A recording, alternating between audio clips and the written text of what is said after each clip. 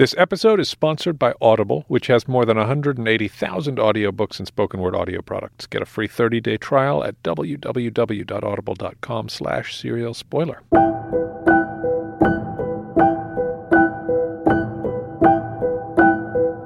Hello and welcome to Slate's Serial Spoiler Special. I'm Slate's senior editor Gabriel Roth, and joining me from our D.C. studio is Slate's Words correspondent Katie Waldman. Hi, Katie. Hey, Gabe. In case you're joining us for the first time, this is the podcast where Katie and I discuss Season 2 of Serial episode by episode, going deeper into the show's themes, exploring its characters and situations, and looking at the ways in which the podcast reverberates in the world.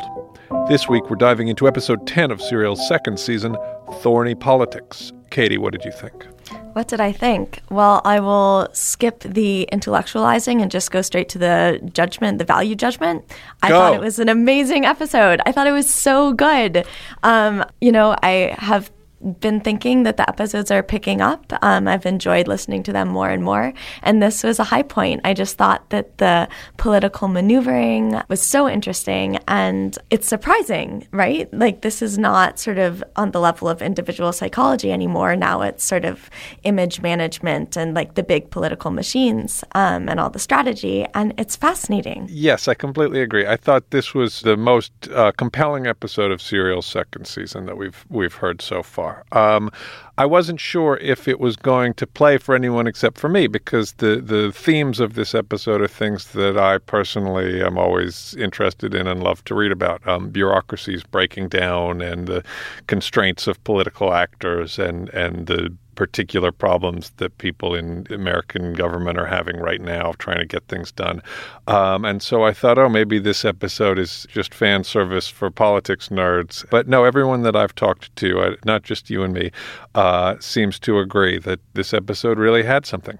So when you try to summarize this episode, what was this one about? I would say it was about the different ways that different institutions and people spun Bowe Bergdahl's return.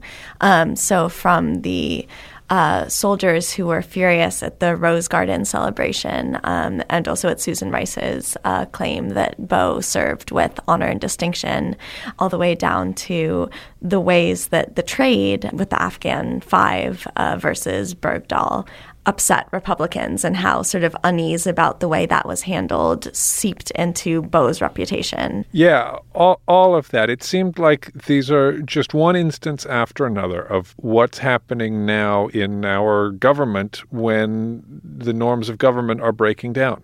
Serial is not the first media outlet to report on this, right? This is what we're seeing with the collapse of the Republican Party and its inability to stop Donald Trump from winning their nomination. It's what we're seeing in, when the president nominates somebody to the Supreme Court and the majority party in the Senate just decides, well, we're not going to hold hearings on whether or not to confirm them because we don't feel like it. When the political actors decide not to go along with things, then all kinds of processes break down. And in this case, what we see is the Pentagon, the Department of Defense, the people who were trying to get Bergdahl out of captivity, realized that they can't trust the Republicans in the congressional committees, and so they can't give them notification, even though the law says they're supposed to give them 30 days of notification. But if they do, then they know that people who don't want that deal to go through are going to leak it to the press, and it's going to ruin the whole thing. So they just go ahead and they make an end run around the rules, and they go ahead and make the deal without notifying Congress, and then the committees get mad about it, and then there's retaliation. They strengthen the language that keeps people in Guantanamo. Right. And it seems so spiteful. Well, it seems spiteful, but it also, if you were them, you could say, well, the other guys aren't playing by the rules. We were supposed to be notified about this, and now you're just going ahead and doing it without consulting us. And during the Bush administration, when the executive branch would ram all kinds of things through without consulting the legislative branch properly, then we all thought, well, this is an obscene violation of constitutional norms. And I think what we see here is that those things sometimes happen because, there are bad people in the White House trying to do sneaky things that they don't want other people to know about because they are evil and bad. But more often they happen because people are trying to get things done. And if they go by the book, then the things don't get done. And each individual little decision can probably be justified in one way or another. But the end result is a kind of pervasive corrosion of trust. And in the end, you have branches of government that can't work together. And I definitely don't want to be like, oh, neither party is more responsible for this than the other party, because we all know which party is more responsible for it. But at the same time, this was certainly the executive branch going behind the legislative branch's back in a way that should be quite worrying. And I wonder, so first, before I ask you this question, I want to say that I thought it was brilliant that the episode invoked Donald Trump at the very beginning, as if to sort of put a frame around this institutional breakdown that you just described. And this is the product. These are the stakes. Here's what can happen in this kind of situation. And look, the Donald Trump situation even relates to this particular story.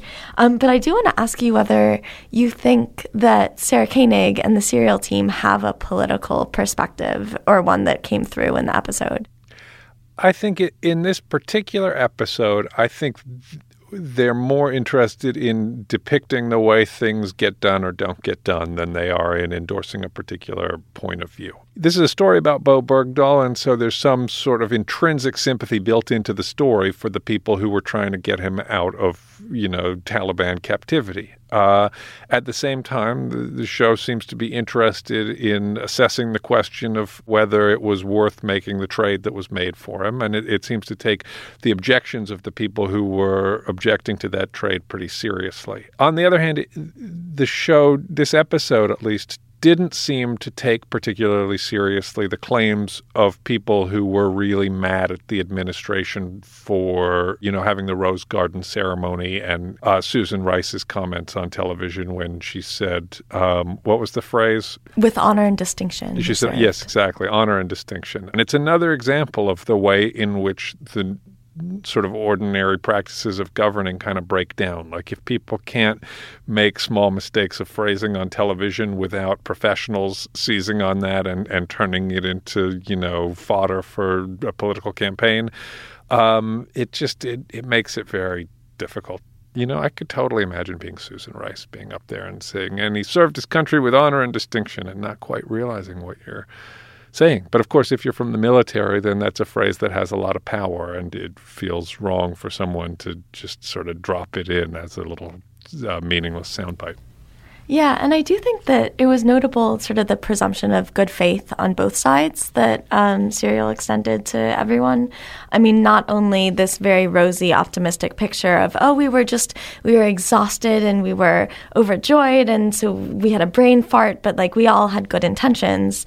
So that's sort of the Democratic side. But also when she spoke to members of the congressional committees who she said were sincerely and genuinely distraught at the way the relationship with the DOD contacts had broken down. And it's not like they were sort of clawing at each other for an advantage. They were upset that these previously open and trustful channels of communication had been polluted, and they were disenchanted. They were the ones who had ideals that had been tarnished by the situation. And that was not really the lens through which I was prepared to see the situation. But I'm glad that Serial sort of reminded us of the humanity on both sides there.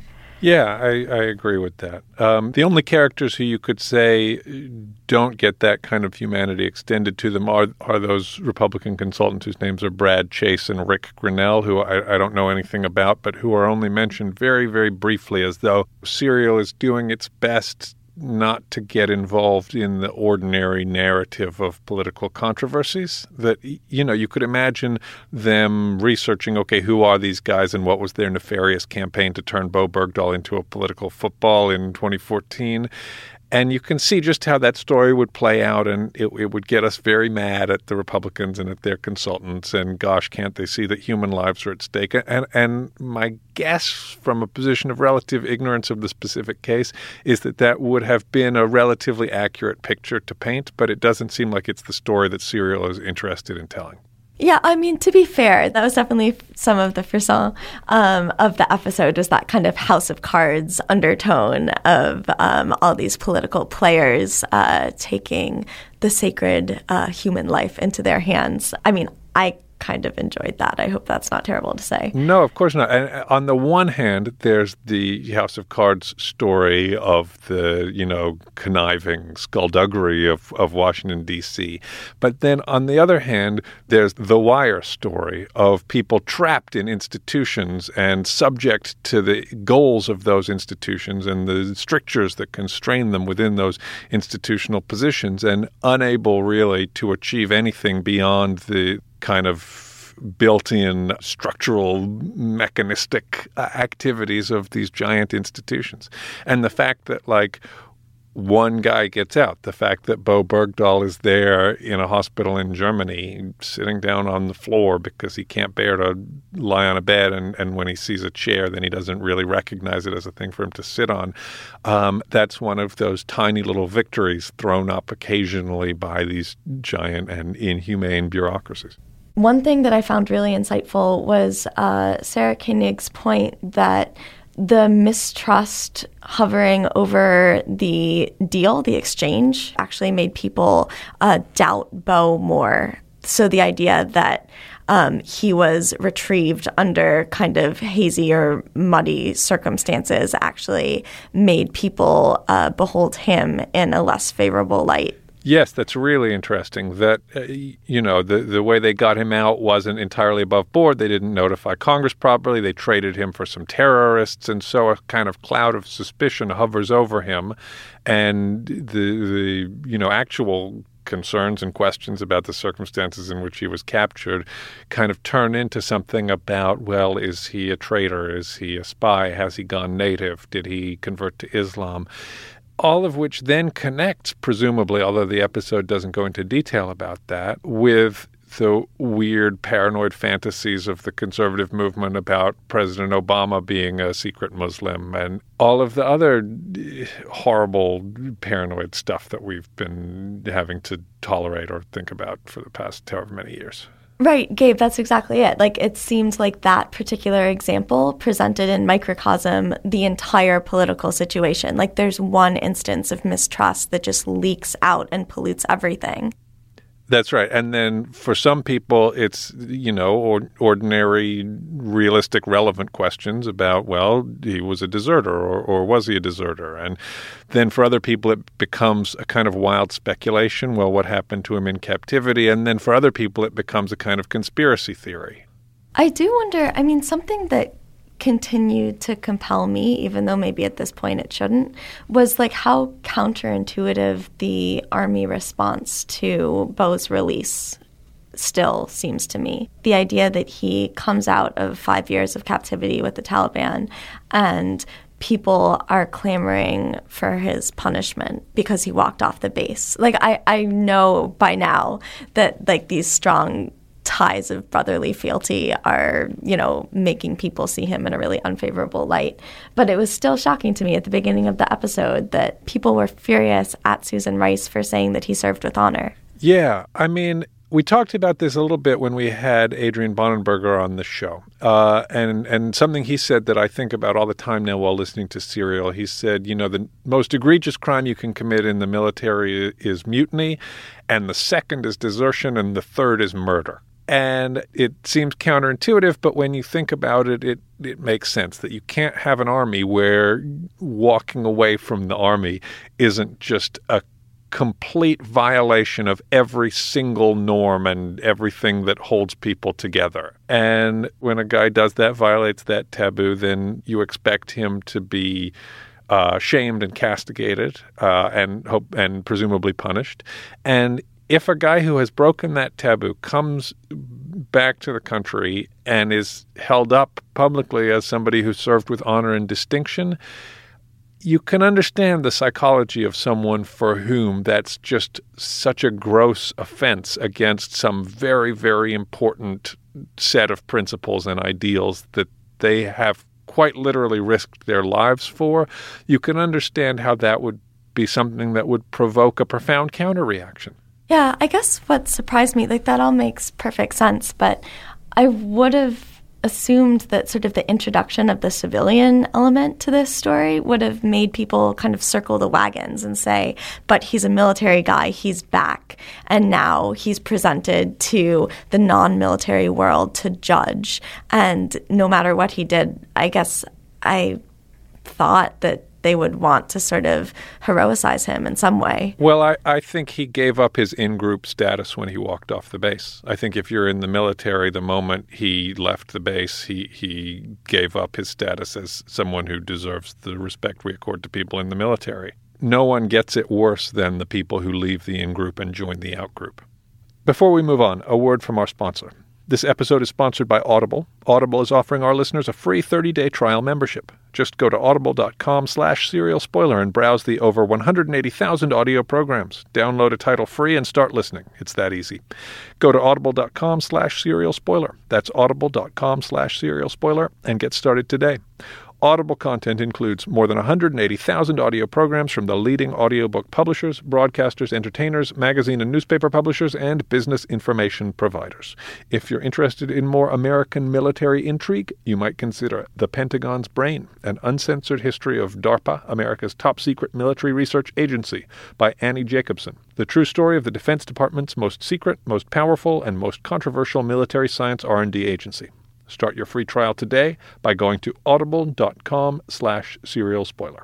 So there's one other institutional breakdown that we haven't talked about that they got to at the end of this episode, and that's the fact that apparently no one in the government or the army has done a proper assessment of whether any soldiers died in the course of trying to rescue Bowe Bergdahl. And they've said that they have, and they said we looked into it and nobody died, but then nobody can actually tell you who looked into it or give you a copy of the report that they released or anything like that. And so next episode, we will apparently be finding out more about that question. Did anyone die in the course of trying to rescue Bowe Bergdahl? But so I want to ask you, Katie, does it matter if someone died trying to rescue Bowe Bergdahl? And what does it mean if they did? I mean, first, I want to say, I found that outrageous. The fact that there hadn't been an investigation, and that to me was the strongest evidence in this episode, full of evidence, that these matters had been politicized and that they were being tossed around in order to fulfill agendas, just because this seems like such a central question that people would actually want to know the answer to.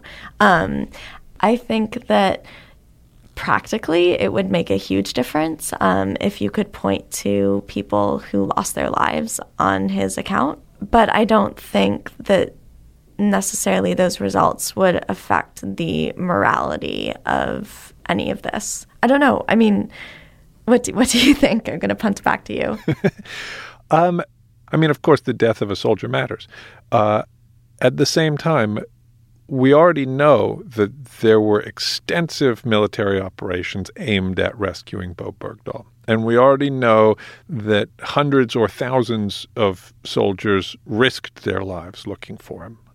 It seems to me pretty likely that one of them or more of them died in that process. But if they didn't, if no one died looking for him, that's because people got lucky. That's a matter of chance. And if you decide, as the Army has apparently decided, we're going to rescue every soldier, we're going to spare no expense to try to get everybody back, regardless of the circumstances under which they got captured, you know that by making that decision, you are risking the lives of hundreds or thousands of soldiers. And whether in this particular case that actually wound up costing anyone their life, that doesn't make any difference to the question that decision makers have to face, which is it worth taking these risks in the first place?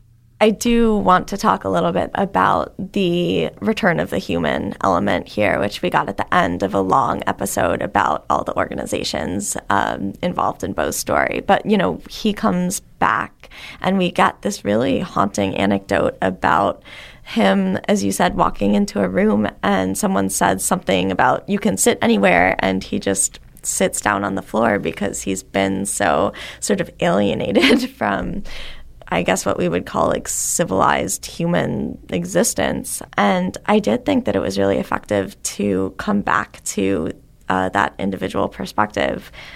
Did you have any thoughts on sort of the art of that switch? Yeah, it was really interesting because, first of all, Bowe Bergdahl's voice is almost absent from the episode, except for this one sequence where he's describing being in this recuperative facility in Germany. And it has the effect of showing just how far away this whole kind of political discussion and process has gotten from this one guy. There was an episode of Serial in which we spent essentially the whole episode in a tiny box with this one guy. And now this is an episode in which we've zoomed out so far that the guy himself is mostly invisible, and what we see are these giant lumbering institutions and the political actors caught up in them. And then when we do get back to that one guy, and someone says this explicitly, that like he's in the hospital, he's trying to reacclimate, and they're doing everything they can. And it sounds like there are a lot of medical people and psychologists and army people who are both very interested in him as a case and very concerned about him as a human being. And there's something touching and moving about that. And then someone says explicitly on the outside, he's just about to step out into this shit show. And it's a little terrifying. Yeah, and I was also fascinated by sort of if you have Bowe at one end of the chain and then like you get bigger and bigger and zoom out, how people seem to care more about Bowe the better they know him as a person, and the more he is distant from them and just becomes a symbol, the more he's likely to have people cast doubt on his motives, and he's not really seen as an individual anymore. And I just thought that this was a really interesting illustration of how that works. Yeah, it's really interesting, and it gives you a little window into the way in which an individual guy who made a crazy decision but was still just a guy can step into this whirlwind that we have now of media attention and political attention and just these massive forces that are way, way beyond human scale can just kind of seize you up and spin you around and spit you out or chew you up or do whatever they want to do with you. It reminds me of American Pastoral by Philip Roth about how like a guy and a family can get sort of caught up in history and how powerless and tiny that can make you or that can reveal that you actually are. And Bowe Bergdahl is, in that sense, a tragic figure in the Greek tragedy sense, in the sense of subject to powerful forces entirely beyond his control. Yeah, and I think it's interesting, too, that he has that element of hubris in him.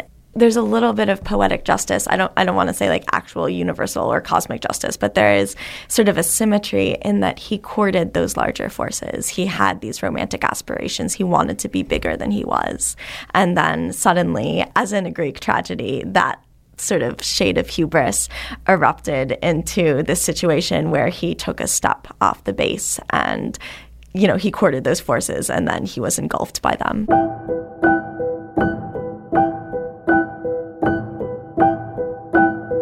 And that's it for this episode. We'll be back in 2 weeks following the release of episode 10 of Serial's second season. As always, we welcome your thoughts and feedback on our show, as well as Serial itself. Send us an email at serialspoilerspecial@gmail.com or record a voice memo and send it to that address. The Slate Serial Spoiler Special is produced by Sam Dingman.